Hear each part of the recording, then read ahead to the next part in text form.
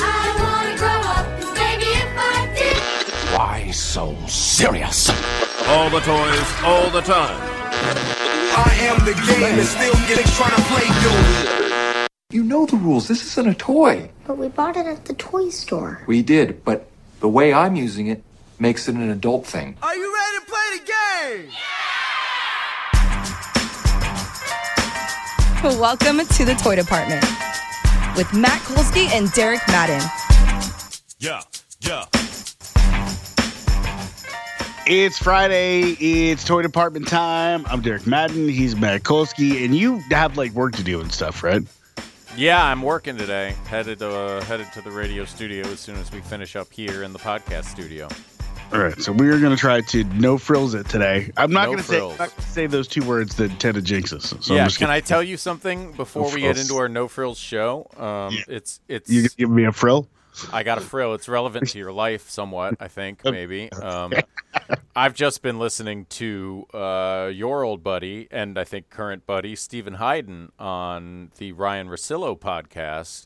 Yeah, he's still current buddy, for sure. Yeah, your current buddy, I guess, just finished a book about the Pearl Jam. Yeah, I mean, he's always finishing a book. Sure. He's It already working sounds on the next book. It sounds really good. It's a lot of interesting stuff. They had a really interesting conversation about like the Seattle scene and how Pearl Jam was looked at by guys like Cobain and then like a really interesting sort of tertiary Stone Temple Pilots conversation. Would recommend that portion of the Russillo pod to grunge fans.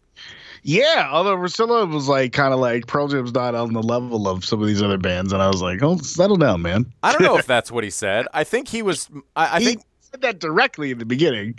Well, right. I mean, but I think he's mostly, when you listen to the whole conversation, I think he's mostly talking about the sort of the common like scene perception of the time.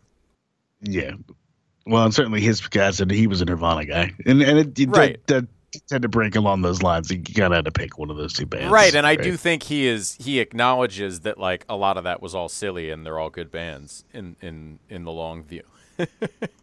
Yeah, 100%. Yeah, it's a good conversation, and Steven's IndieCast is also a good podcast as well. If you Nice. I had never really contextualized Stone Temple Pilots because I'm a little younger than you guys, so I think I was too young to fully appreciate the like dynamics of the scene. I mean, I'm 10 in 91, so that music blew my mind, but it was like a very young mind, and I just loved it all. I didn't feel the pressure to choose because I wasn't necessarily old enough to be worried about being cool. Well, and I feel like STP sort of, as the records went more in a little bit more like a glam rock direction, and I think Scott Weiland found his voice a little bit as he was also finding hard drugs.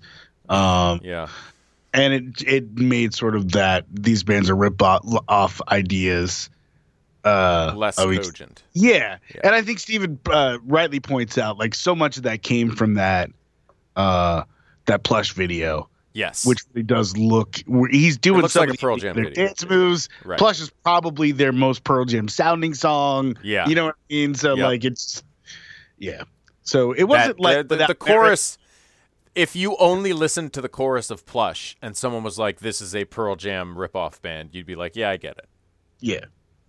Now there was also sort of the benefit of like along came a lot of other Pearl Jam ripoff bands over the years. Who sucked, by the Pearl way. Jam ripoff years, almost all of them are terrible. Yeah. So it's like now we know what that really looks like. Right. You know what I mean? True story. So, yeah. Anyway, that's my music detour. Top of the pod. Steven Hyden, good on music.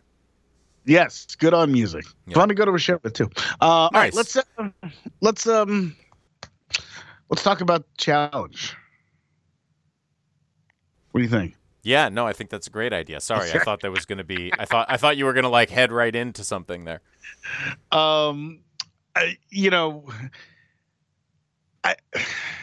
It's weird.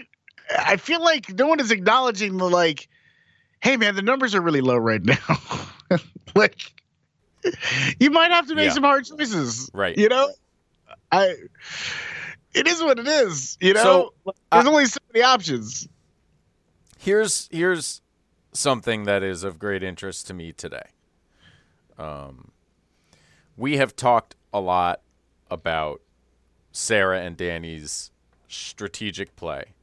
And I will grant you, the only reason it went smoothly this week is because they caught a break with the swimming challenge and also a break with Jordan making a critical and easily avoidable mistake.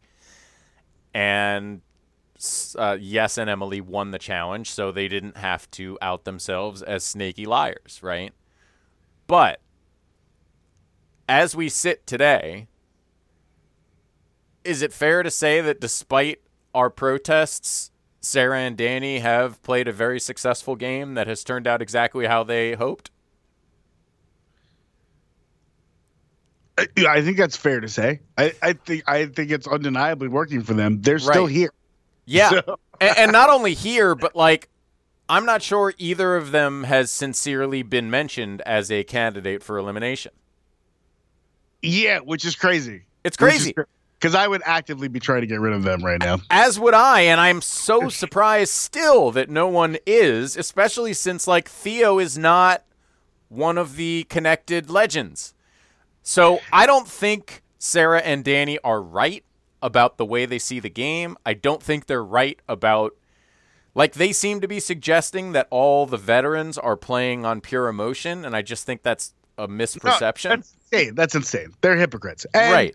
On top of that, like, they could have, but they could have been in the same position by just riding an alliance with Tori and her friends. Like, all the way to the final. I completely agree. Way easier. We all agree it would have been, like, you and I are on the same page here, but, you know, at a certain point, I think we have to admit that even if they, like, sort of tripped their way to breaking the ribbon, they are here, and not just here, but as easily from a like actual game standpoint, never mind the political drama.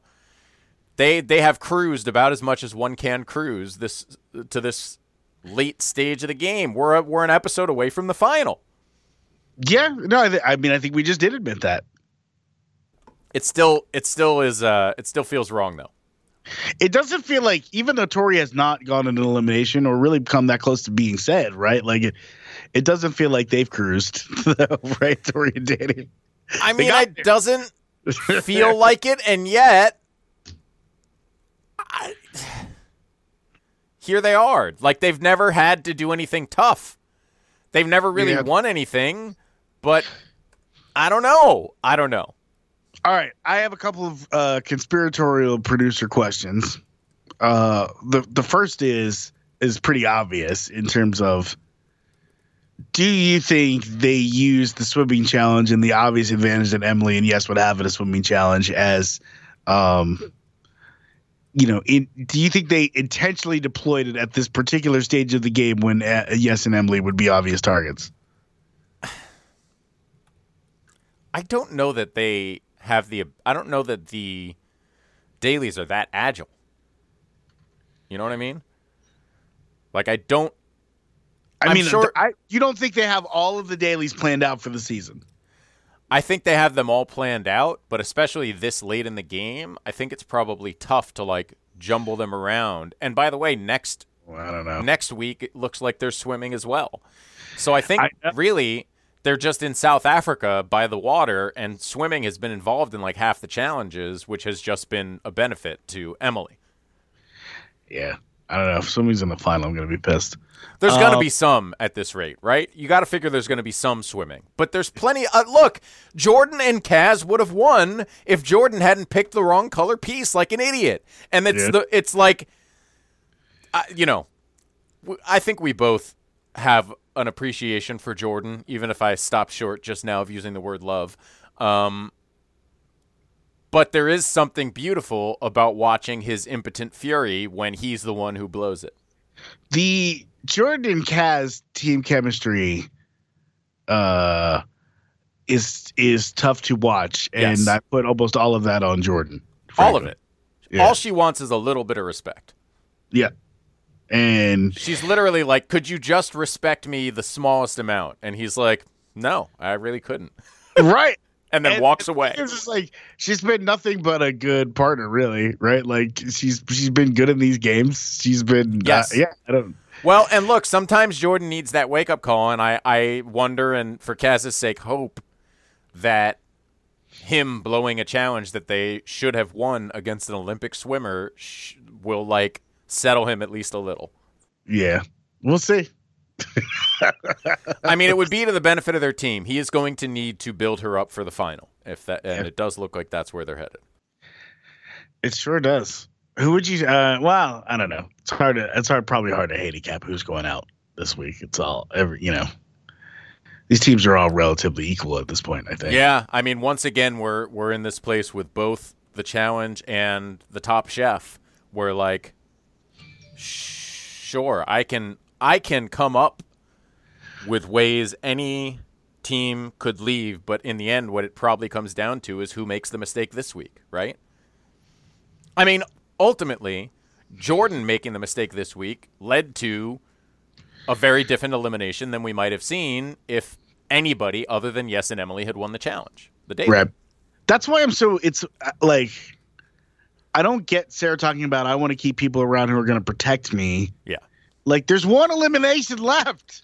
You don't need that much protection. And I guess you are not 100% sure of that if you're Sarah, but you should realize it's very soon, even if it's 2 more eliminations. Yeah. I mean, I'm 100% sure because they said in the beginning. We're 100% sure. I'm saying Sarah. Yeah. Sarah may not be, but again, she knows there's only a few teams left, so she's and she's not an idiot. She just is. I think honestly, I think what it is with Sarah is little more than she is just a very self-centered person, and so she is. The more self-centered you are in one of these, rats in a barrel situations, the harder it is for you to see the big picture. Yeah, I sort of agree with that. My one counterpoint with that would be is that she seems to, in all of these games, form really solid, loyal alliances. Well, self-centered people have friends too. Like, it's not. Yeah. I'm not saying she's a bad person, but she is very her viewpoint is very insulated. And paranoid and yeah. Yeah. I think the paranoia and a lot of that stuff is pretty easily attributable to this is her second time on a challenge, and you could argue her first time on a real challenge. I think that's relatively natural. But there's just something about the way she views the whole thing where she is totally unable to get outside her own limited perspective that gives her a very specific perception of what's happening. Uninterested. She's uninterested in getting outside of her perspective. I agree. Well, which is what makes me say she's self-centered. I just, I still don't get why Danny wants to line up with her and not ride Tori's alliances all the way. It would have been so much simpler. I don't get it. It's hard to, and I can't think of anything other than prior attachment, just from knowing her previously, and his own paranoia that somehow his partner is going to screw him over. But that, I think what has truly been missed and just not processed properly by that contingent, Danny and Sarah in particular, but Emily to a degree too, is that and honestly, the only one that it really doesn't make sense with is Danny, because to be fair, Yes, who is Emily's partner, and Theo, who is Sarah's partner, are as non-legend from a relationship standpoint as anybody, right?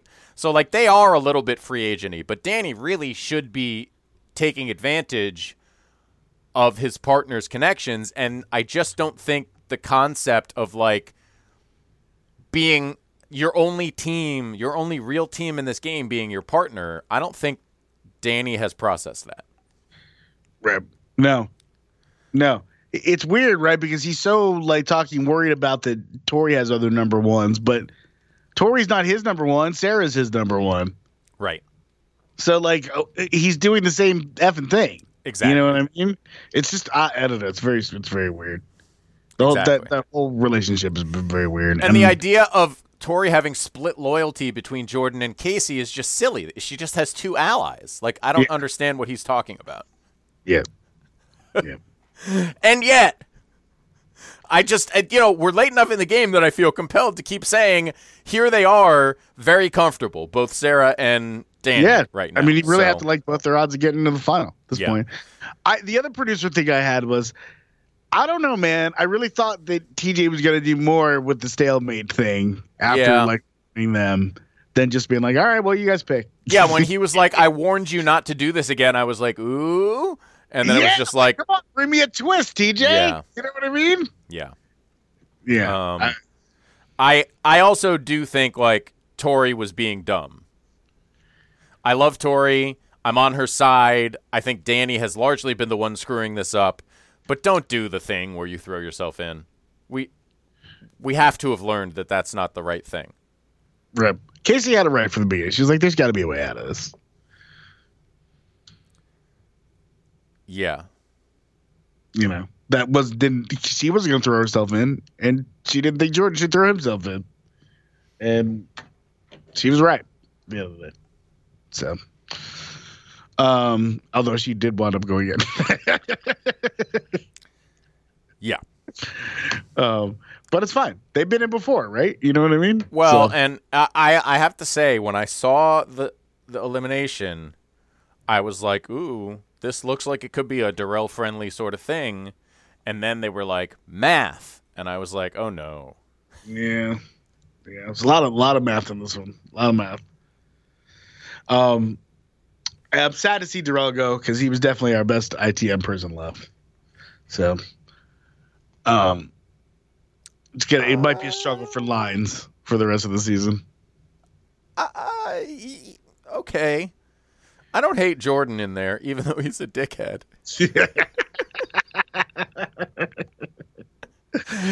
You know, and Theo occasionally has a bar, although he has really played the background all year long. He sure has, man. It's just been real quiet. Which, maybe that is his best strategy, because I think in the past he has been too loud, and it has put him, in jeopardy, at least in one of the 2 seasons he did. I'm just waiting for someone to say this women challenges are racist, because it does seem to be like an undercurrent of many, many seasons of the challenge. That's true. All right. Should we move on to Top Chef? Can we just, even though they ended up winning the elimination, I do want to mention Troy is the smallest man there, right? Well, I mean, still is, right? So. Kind of. I think he's small. Yes, right. Noticeably. He's and he's like a ninja guy. That's how he wins, right? He's agile. Isn't that how he got to this thing? Wasn't he on Australia's Ninja Warrior? Yeah, I think he was. So can someone explain to me why he had the most hilariously bad swing through that wall? Clearly the strategy is get your body up in the air so you knock as few bricks over as possible, and he just went full Kool-Aid Man through the thing. Oh, I thought you were talking about the second wall. Oh, man, you're right. You're right. The first wall, yeah, for sure. It's so weird. He must be good at swinging on ropes. How was he worse at it than Kiki? What's going on here? He did, in fact, come from Australian Ninja Warrior. So. Yeah. And he just it was like he was trying to make a body outline like Wile E. Coyote through the thing. He stretched his feet down. I was like, what are you doing? And they ended up winning because Kiki and Darrell literally couldn't do a relatively straightforward math problem. But good God, man. Where are you on the mustache with him? I think when you look like that, a mustache is a reasonable accessory. I don't know, man. I just feel like I would like him 10 times better if he didn't have it. It's a very Joe Dirt mustache, but he's got a very Joe Dirt overall vibe, I think. I guess that. Well, I think he has a very Joe Dirt overall look, but I don't know that his vibe is Joe Dirt. That's the whole. No, but you know what? I think the Joe Dirt look in Australia is less loaded. Yeah, maybe you're right. He seems like a genuinely nice person, pretty good guy. But he does. He looks like the albino younger brother of Nicolas Cage's character from Raising Arizona. Yeah, maybe. I don't know. He just looks creepy to me. He looks like he drives a windowless van somewhere or something. I don't know. Yeah, see, I think you're viewing an Australian face through an American prism. Yeah, perhaps. All right. Top Chef, Restaurant Wars. It was a different. Epic, I thought. Go ahead. Sorry. What did you say?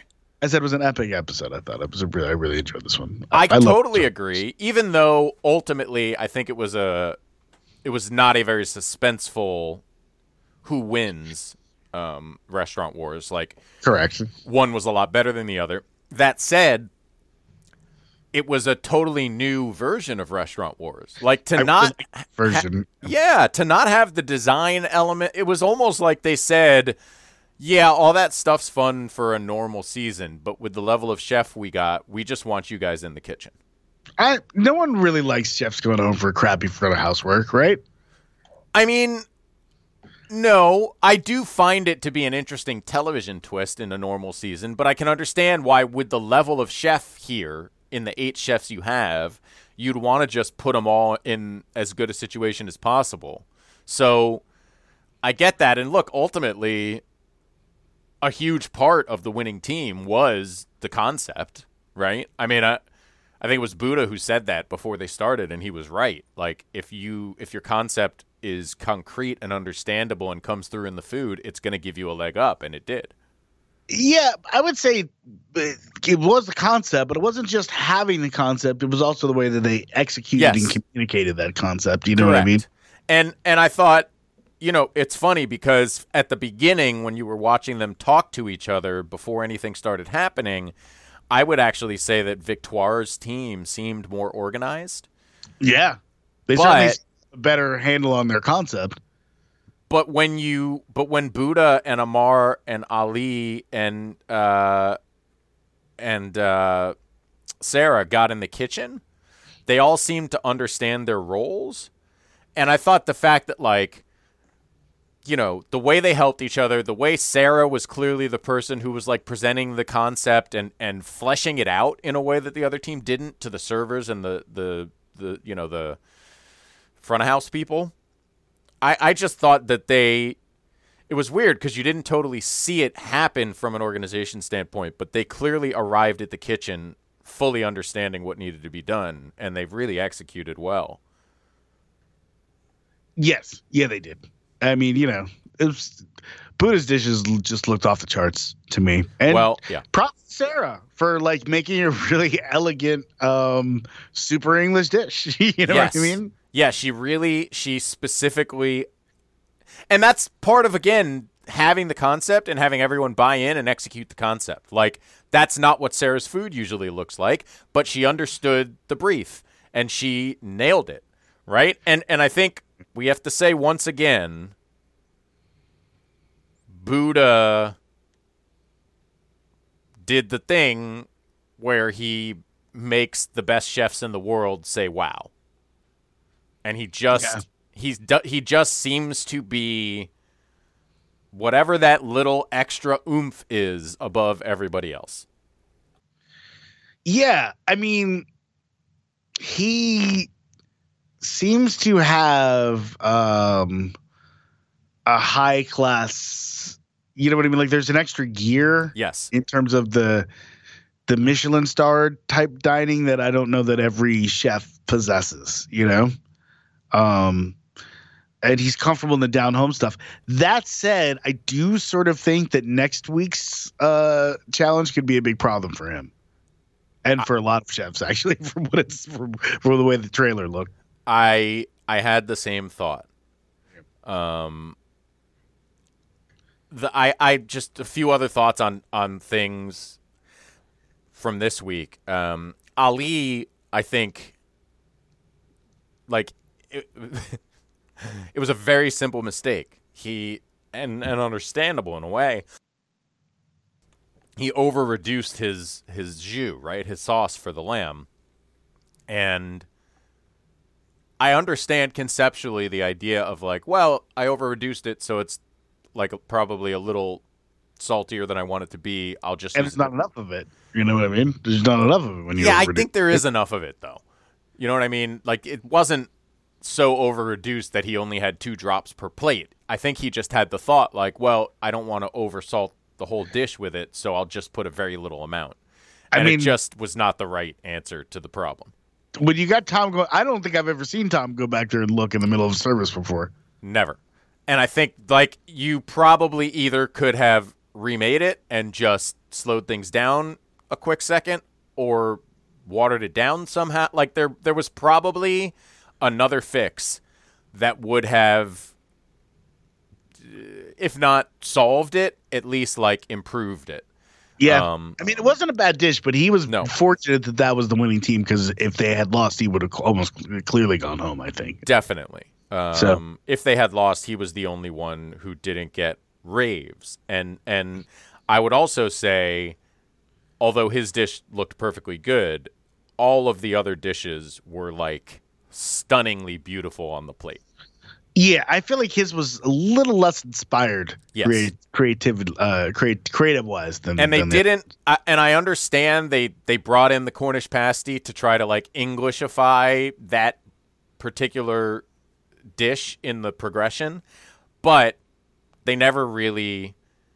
It didn't. That whole course did not come together the way the other ones did. Yeah, I think that's true. What did you think of the touch of having a critic, a secret critic in house? Because I kind of like that as well. I loved it, and I thought he got a little more critical when it came to judges' table, because Agreed. I thought I was worried that he liked everything Right. when he was eating. You know, but I think every now and then it's good to get a reminder, and this was one, that, like, the bad dishes here are not, like, bad dishes usually. they're just imperfect dishes. Right. Yeah. So, like, when the first thing he says to every dish is, oh, you know what I mean? It's like a reminder that, like, okay, yeah, they're critical about a little too much salt in the leeks or whatever, but this is all better food than we're eating most nights. Yeah. Better food than a professional critic is eating a lot of nights. You know what I mean? Right. Those 2 touches, I would love to see in future Restaurant Wars, because I think they helped advance tonight, and made it a little bit more about who's making food. You know what I mean? Than who's stretched by the parameters of the challenge. Yeah, I will say I don't think they'll be able to find a 3 Michelin star restaurant every year. Yeah, man. Next time in London, I gotta look up this core. Yeah, and I place. mean, what an incredible moment for Buddha too, to have a woman who seems to be like his most significant mentor, who is also one of the most significant chefs in the world. Have her celebrate him is pretty cool. It seemed like she was like 3rd chef in line too when they worked together. So like her career must have advanced quite a bit since those days. Yeah. As well. Yeah. But yeah, no, that was touching. It was a lot of tears, man. A lot of tears in this episode. So, yeah. Did you watch Last Chance Kitchen? I did not watch Last Chance Kitchen, unfortunately. Okay. But I did want to talk about the elimination, because we hadn't gotten too into that. Yeah, I have to say, like, I'm not surprised, because you shouldn't make mediocre pasta for Tom Colicchio.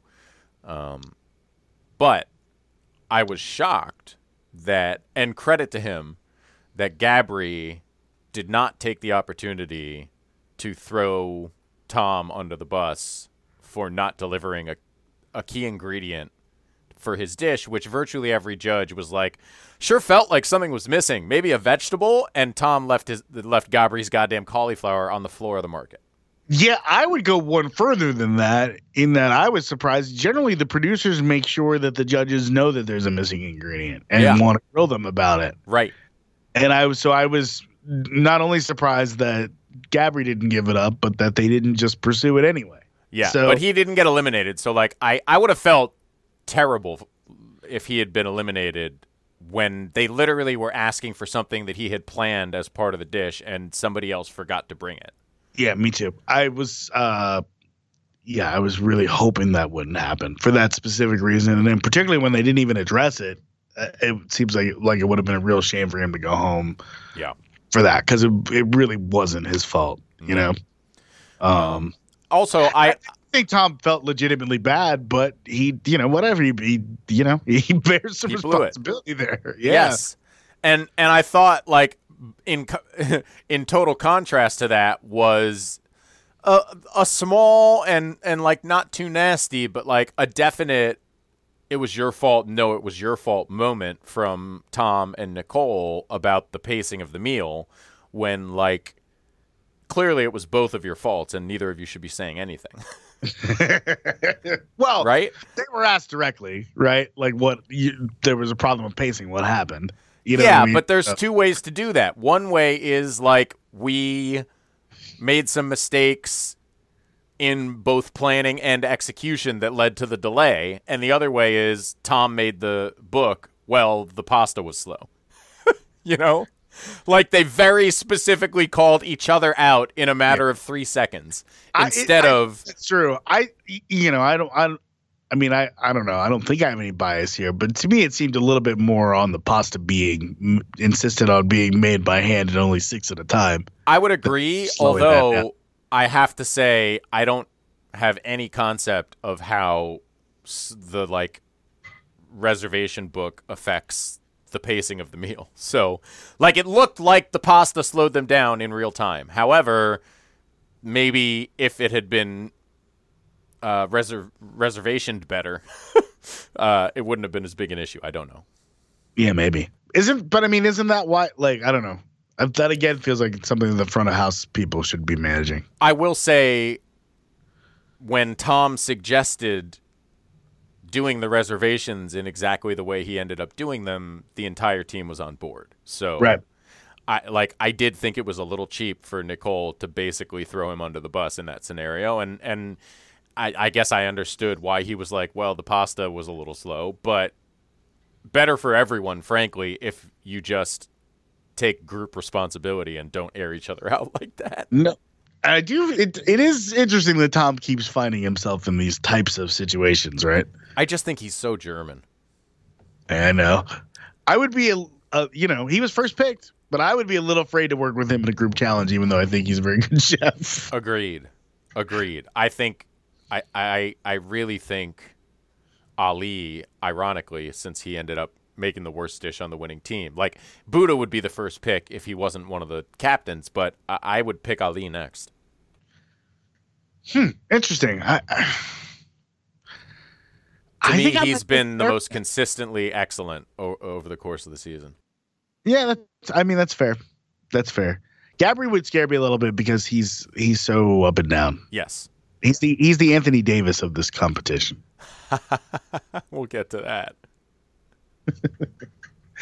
The funny thing about that is, as the Anthony Davis of this competition, he could absolutely win it, and he could absolutely be knocked out next week. 100%. Yeah, he's a threat to win every week and a threat to go home every week. So, I do enjoy him, though, and I think he is really talented. Yep. And he, in terms of the ITM superstars on Top Chef, he is the dude. Yeah. He has great ITMs. Just excellent.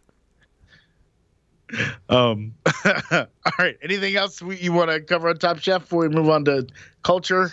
No, just I would echo your sentiments that this was a really excellent Restaurant Wars. And although I do kind of enjoy the design concept in a normal year, like, I wouldn't mind this being how it goes moving forward either, because it does center the cooking more so than the average season.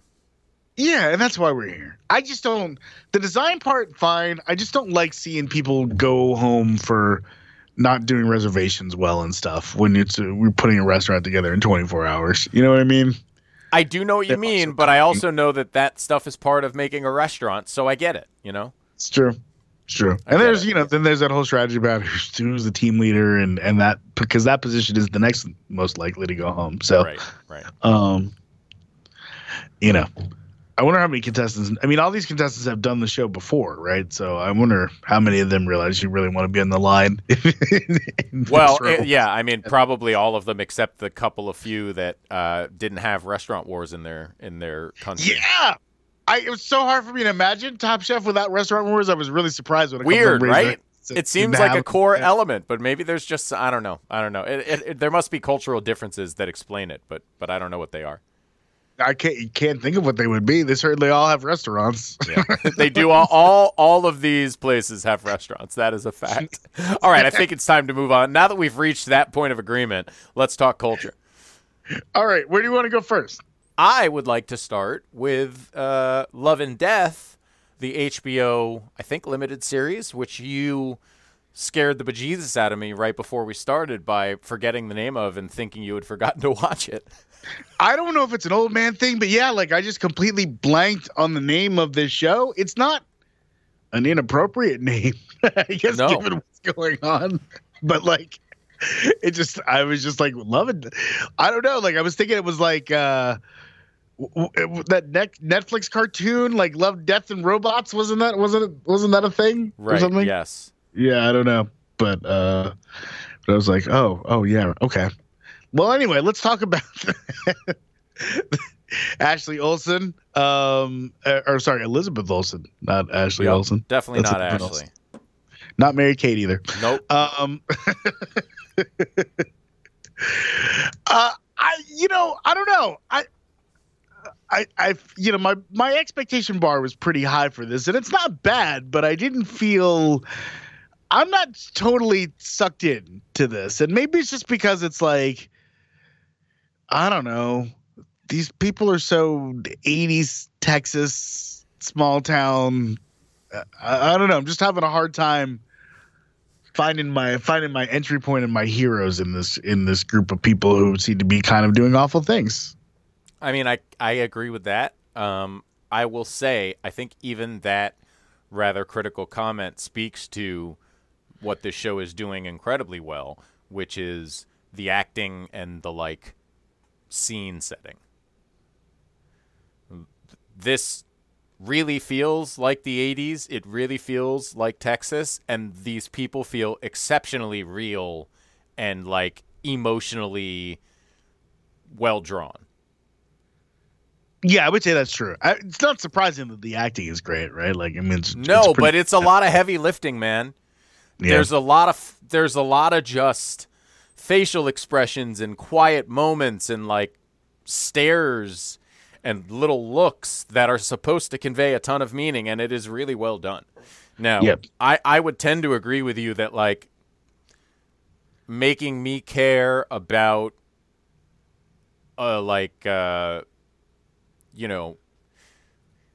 murder in Texas in the 80s with church people is maybe a taller order than they realized. But outside of being a story that I'm not sure I'm 100% interested in, whatever they're doing it at a very high level, I guess is what I'm saying.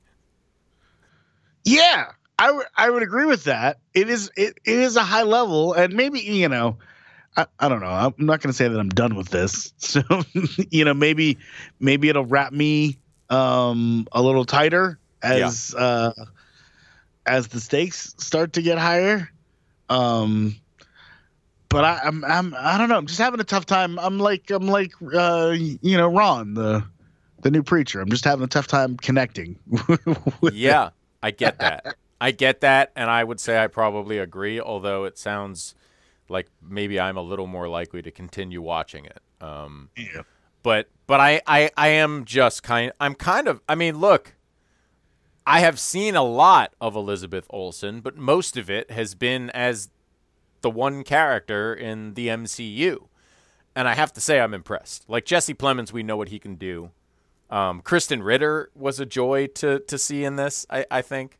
But I mean, I was really happy to see is my guy from Almost Famous, Patrick Fugit. Yeah, Patrick Fugit. The church board head guy is from Ozark is everyone is very good in this, but to Elizabeth Olsen is a standout in a way that I didn't necessarily she is she is acting her butt off. Can And- I give you a movie recommendation? I know we don't have a million times to watch things, but if you want to see Elizabeth Olsen in a great non-comic book thing, Martha Marcy May Marlene. Yeah. It's her first movie really, and she's tremendous. Right. I remember hearing about that at the time. Yeah. All right. Good recommendation. Could we talk about the other HBO thing that is like, in many ways, the polar opposite of Love and Death? It couldn't be more opposite. I did not realize that I was only getting one episode of this. Real bummer. Oh, and yeah. Well, actually, that's the next thing we're going to talk about. I have a episode thought, but I agree. I would have loved to watch more. The point of this seems to be, if I can boil it down as much as possible, like the conservative, or at least like illicitly conservative operatives have always been buffoons. Always. It is the nature of the beast. And I just, it helps that Woody Harrelson is doing his thing, and Justin Theroux is also very good and very over the top. But yeah, I mean, Woody's really cooking. Yeah, he is. Yeah, at least in episode 1. You know what I mean? Yep. And it's this is fun. It's fun with Watergate. Yeah, it's fun when you're watching them all have a good time. And I don't know that conservatives necessarily have a monopoly on the buffoonery. You know what I mean? No, I mean, honestly, it's a lot of crime, right? A lot of criminal activity is in its very nature buffoonish. Especially this white collar nonsense. It's fun to watch these guys be really bad criminals. It really is. It really is, and the delightful like on-screen reminders of how dumb everything is are also enjoyable. Yes, yeah, and they really set the tone right at the beginning. There's no doubt. Like there is never. And what's interesting, I actually heard one of the creators talking about this. Like it's mostly all just true stuff presented mostly as it happened, with obviously there's a particular tilt to the acting, but there's not a lot of invented comedy here. It's really just presenting the goofy, dumb, clowny stuff that was happening, in such a way that the humor is visible. Yeah. And, look, if you've seen real life G. Gordon Liddy, it doesn't seem, the Justin Theroux thing doesn't seem too far off. Like, there's definitely, like, some of it's played up for laughs a little bit. You know what I mean? But no, but not much. I mean, it does seem like it. Like he is definitely playing the real guy. Like he might be showing the funniest parts of the real guy, but it feels accurate. And did you know? Maybe this is going to come up. I just learned this listening to the creator talk, but apparently E. Howard Hunt was sort of notorious for suggesting he may have been the one who killed Kennedy.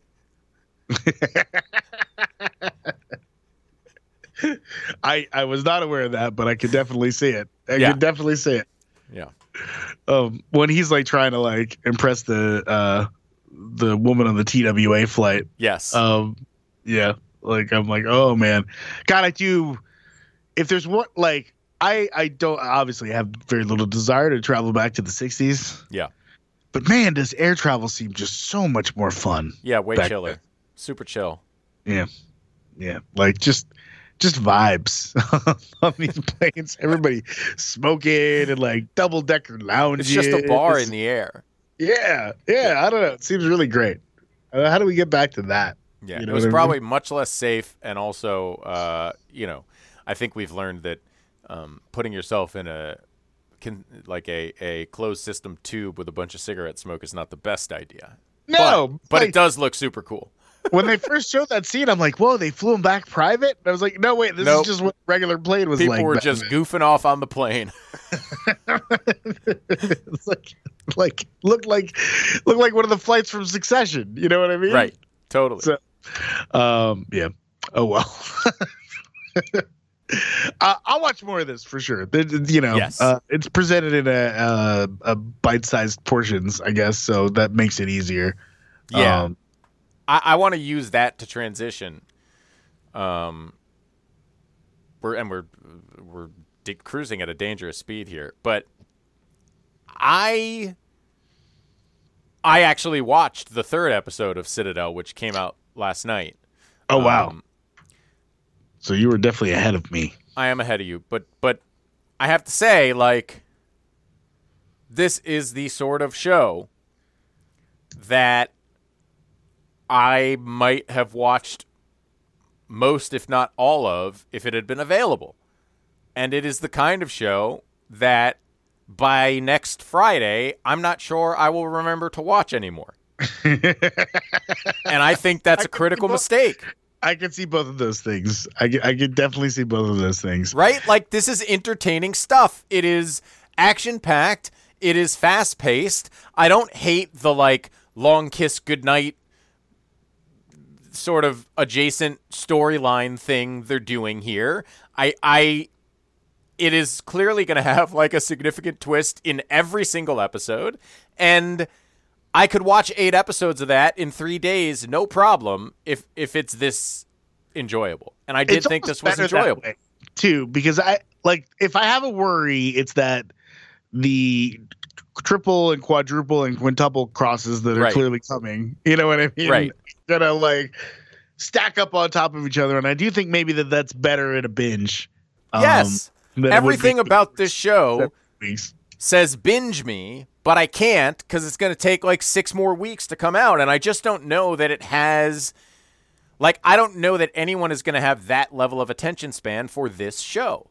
So yeah. I just like, I think this is a perfectly good and viable version of what it is and could be if they just released it all at once.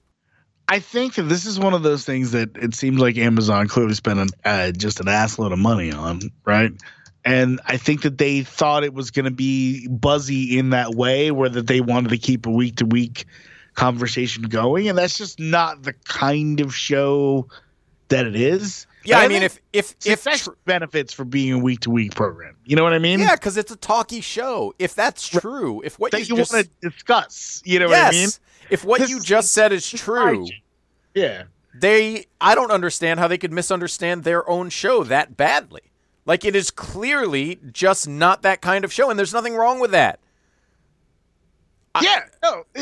Just understand what you are, right? You know what I mean? Yeah, it's weird. I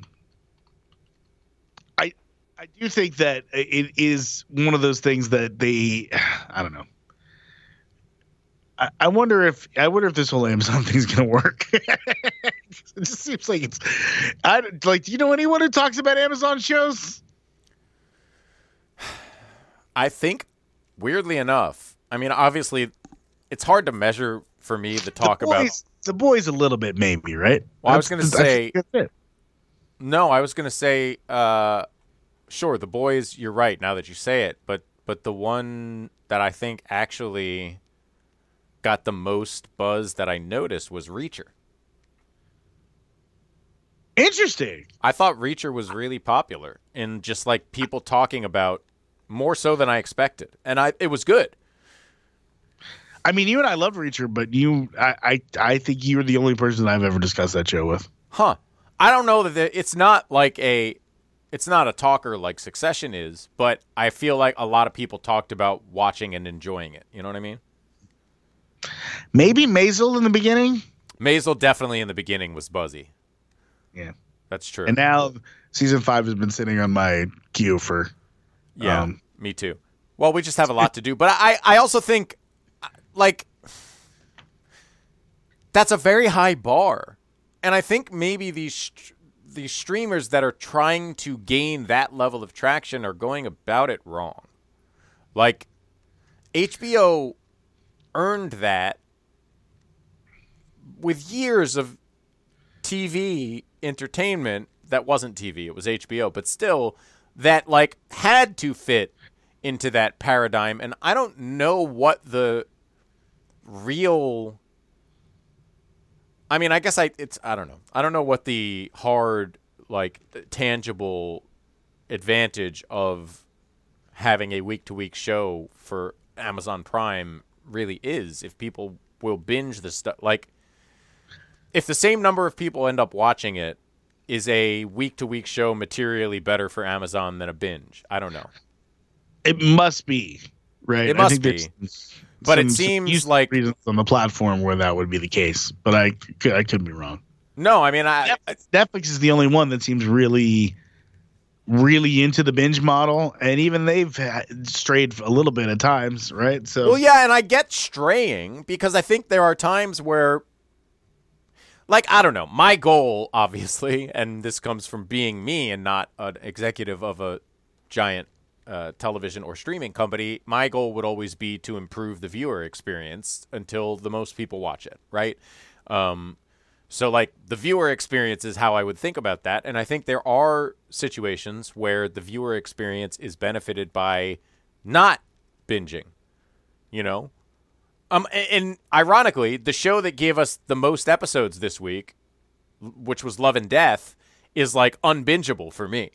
I had to take time between watching them. I couldn't watch another one right after the other. It's just like a heavy emotional load that I wasn't interested in doing back to back. But something like Citadel, I think, is the exact opposite and would benefit tremendously from having all of it available right away. Yeah, and just rolling, you know what I mean? That, like, yeah. I didn't hit the button in time. I guess I'm watching the next one. Right, and something exciting just happened that I am interested in seeing the result of. Yeah. I should mention before we get off of this that Stanley Tucci's on a heater. You know what I mean? Yeah, man. Yeah. And it's not slowing down here. No, I mean, like, Stanley Tucci getting tortured is peak television in many ways. Yep. I'll take it forever. All right, I think we wrapped up the culture stuff. Do you got any basketball stuff before we get out of here? Yeah. I think we are kind of in the midst of one of the great NBA playoffs in my lifetime. How are you defining great in that situation? It's a particular cocktail that involves significant upsets, competitive games, competitive series, and an unknown ultimate outcome. Like, yeah, I feel like I don't know if it's the greatest, but it's certainly the most wide open. It's the least predictable, I feel like, of any NBA playoffs in a long time. I think I could make an argument for every single team besides maybe the Knicks that remains winning the title. I think you can too, but I kind of think I have a favorite now. Oh, yeah? Yeah. I mean, I guess I do too. I assume we're talking about the Denver Nuggets. We are. But they have yet to play a road game in their series. And what? I said fair enough. That's fair enough. And I would add to that 2 weeks ago, people were picking Phoenix to win the title, and all they've done is win the first series in 5 games and, like, not yet get a home game in round 2. So, like, yes, I agree with you. I was not one of those people, though. I was always on Denver to win. Well, so was I. But at the same time, like, Phoenix has, certainly 2 of the best 3 players in the series, even without Chris Paul available. Arguably 3 of the best 4, probably not. But definitely 2 of the best 3. They have 2 of the best 3, except some nights not, right? You know what I mean? Like Jamal Murray when Jamal Murray gets in that Jamal Murray mode, he might be the best player on the floor, period. You know what I mean? I guess, so, but he's clearly the 4th of those top 4. If you're picking players, you're not picking them 2nd or 3rd, right. But on any given night, he can be that. Yeah, I'm arguing against my own opinion honestly. Right now because you know what I mean? Yeah, look, I think Denver's going to win. I think they might even sweep them because I don't understand why Phoenix is uncoached on offense. It makes no sense to me. And they're just running out of guys. They're just running out of, like, they don't have enough guys. Yes, and that's something I said from the beginning, but it is shocking to me that they don't run any offense. Yeah. None. When Chris Paul's not out there, it's just like, all right, Devin's turn. Okay, Kevin's turn. And it's bad. Everyone's standing around. Anyway, And I'm with you. You know what I mean? Right? Like they're down 10 points on 3-pointers just coming in every game pretty much. You know what I mean? Yeah, but there's still a lot of talent there. Who knows what could happen? So, I don't know that I've ever seen a playoffs where 7 of the 8 remaining teams were viable champions. And we've already had an 8 upset of 1. Wait, who's the team that's not a viable champion to you? The Knicks. I just can't quite see it. Bing bong. I can see it. Yeah, you can see Jalen Brunson being the best player on a title team. I take that back. I take that back. I have a hard time seeing them winning the whole thing, but I definitely see a path to them winning the East. Okay, maybe. I struggle to see how they could beat Philly or Boston. Miami is a weird one. Miami is the Gabry of the. Yeah. 100%. Who knows with Miami? Miami can do anything at this point. Yes. Yeah. They could lose 3 in a row by 30 and it wouldn't shock me, or they could win the next 3 and be in the conference finals. I don't know. 100%. My thing with New York is that, and look, I don't want to put too much stock in the regular season, but they seem to match up really well with Boston and are definitely unafraid of them. And I think that the grinded out defensive nature of that matchup could just sort of favor them if things go the right way. I guess, but then you're really picking Jalen Brunson to basically beat Jason Tatum down the stretch of a tight defensive game. It's just you know what? That part I'm comfortable with. Playoff Jalen Brunson and playoff Jason Tatum. I can see, because playoff Jason Tatum's a little up and down. Playoff Jason Tatum disappears sometimes, or has bad shooting games. You know what I mean? Yeah. Yeah. I don't know. I just can't picture it. But it's great if you think Celtics might have a coaching problem. I don't know. I'm not a coaching expert, but it seems like they underperform sometimes. They definitely have a coaching problem. Yeah. But to be fair, they were in a difficult situation. Also true. But nevertheless, here we are. You know what I mean? And I think we haven't even mentioned the California series yet, which undeniably you could see either one of those teams winning a title. Sure. It's just, to me, to have that wide open, to have the star power that you have here. I mean, again, other than the Knicks, obviously Jimmy Butler is a strange case because he's probably never going to make another All-NBA team because he doesn't care about the regular season at all. But in these moments, he's clearly a potential top 5 player in the league. All of these teams have galactic superstars. I mean, you've got Steph and LeBron in one series, the 2 players who've defined the last 20 years of the league. The Anthony Davis every other night is arguably the best player in basketball. Right. Durant and Booker are both phenomenal. Jokic is a 2-time MVP. The Jason Tatum is as accomplished a 25-year-old as the league has basically ever seen. Joel Embiid is the current MVP. It's crazy. Oh, yeah, no, it is crazy. It is Harden crazy. has what, 2 or 3? I mean, right. And when you do all of that, you're like, it does seem rough for Jalen Brunson in that group. But if you're Jalen Brunson, you're thinking you belong in that, right? You know what I mean? Why not? And you're shooting your threes and throwing your face hand up to your face and moving on. You know what I mean? So in his own way, he's the most incredible story of them all. Yep. If LeBron finds a way to the title, is it more impressive than the 2016 comeback? I think it's the most impressive thing he's done in his career at this point. If they could pull that off, you know what I mean? Yeah, I think that's probably right. Same for Steph. Yeah, I would say that's true. I mean, I would say that's. I saw a buddy of mine on Twitter made the point today, and I think he's certainly right that as well defined and entrenched as Steph Curry and LeBron James are, it's tough to imagine anything happening to change anyone's mind about either of them at this point. But this would be a remarkable, in some ways, like legacy extending game championship for either of them if they could pull it off. Yeah, I mean, I think a 5th championship for either one really puts you in a different class. If you're LeBron, man, you're getting close to Jordan's 6, and it does sort of, you know what I mean? Like, it changes the tenor of that argument a little bit. And I think Steph, 5 is really select company, and it does put you.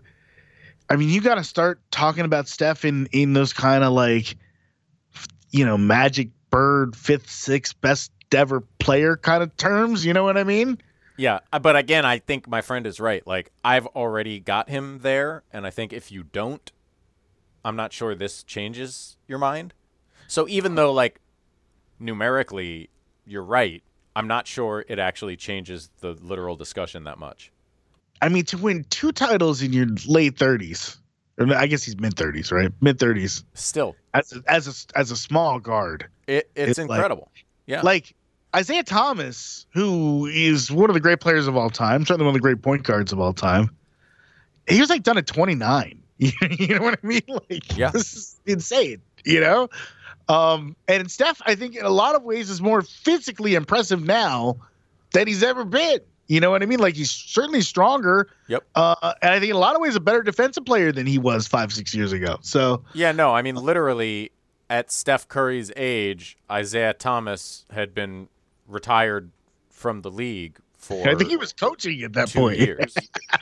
So he was 2 years out of basketball at Steph's age, and you know, you can argue that the last 3 seasons in concert have maybe been his best.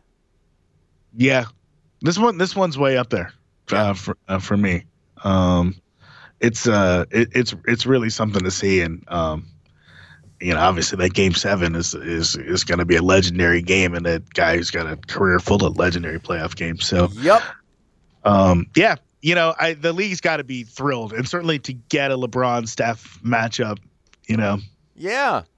I mean, that's why I say, like, all these things combined, to me, make it holistically, for me, arguably, you know, look, I enjoyed the years when the Bulls were definitely going to win, very much, as a youth in Chicagoland. Yeah, me less so.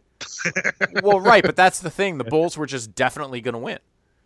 And I can admit, from the viewpoint of someone who follows the sport at large with great passion, like, that is less interesting and exciting for the rest of the fans of the game than what we're seeing right now. All 6 of those years, I feel like the Phoenix year was the one year I thought maybe somebody else could do it. I mean, I would say all 5, because the first year you needed to see them beat the Pistons. Yeah. But once they beat the Pistons, I didn't think they were going to beat the Lakers, honestly, in that first one. Yeah, I don't. I was 10 or 11. It's very hard. I guess not even 10 when that happened. So it's hard for me to remember those specifics. But I do remember that it was the Pistons were the wall that they had to get over. It felt like. Yeah, that was certainly the hump for them, for sure. And so once that happened, I never thought they would lose again. The most surprising thing in my sports life, as silly as it is, was 45 losing to Shaq. Even though he'd only been playing basketball again for like a month, it just was inconceivable that he would lose in the playoffs. You just didn't believe Jordan would lose in the playoffs. That's all I remember. That just got erased from the history books too.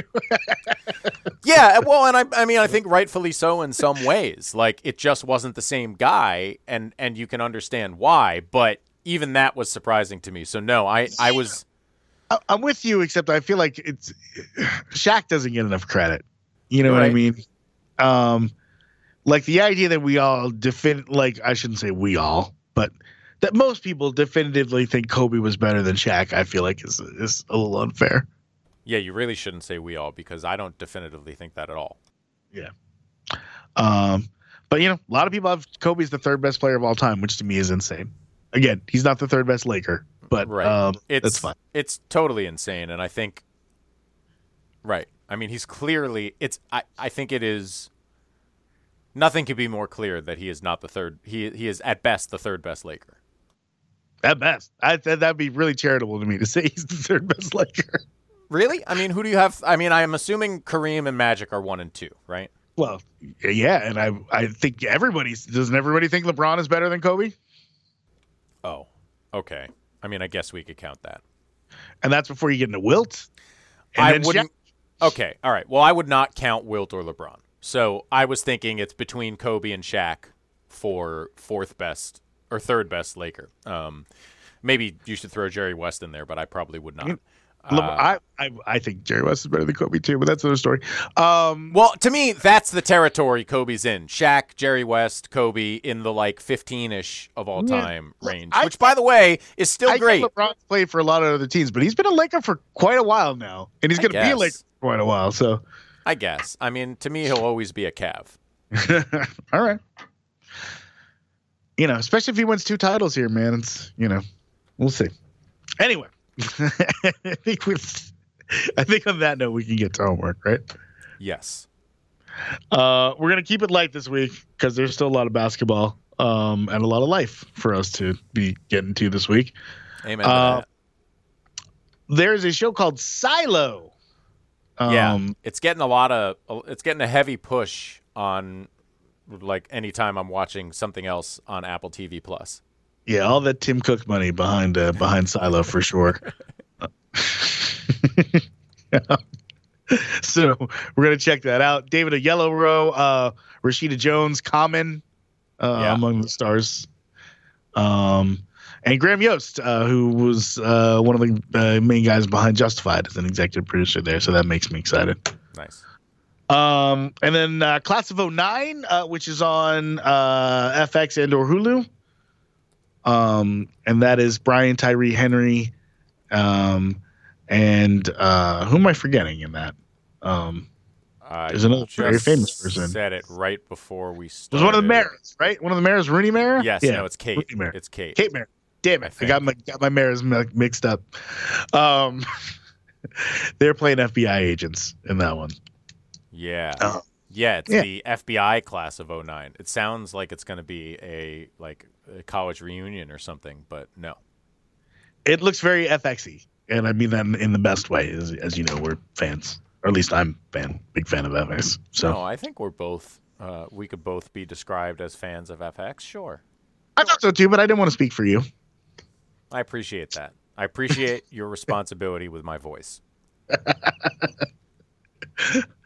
And as always, we'll have more on the challenge and the Top Chef and the NBA playoffs. Yeah, the business end of all of those things. So that's right. I mean, I'm pretty sure Top Chef is headed to Paris soon, and we know we're only an episode away from the final on the challenge. So let's do this. Yeah, let's do it. Okay. Bye. This game's in the Admiral refrigerator. The door's closed, the lights out. Butter's getting hard, the eggs are cooling, and the Jell-O is jiggling. So long, everybody. And do me a favor, have yourself a tremendous evening.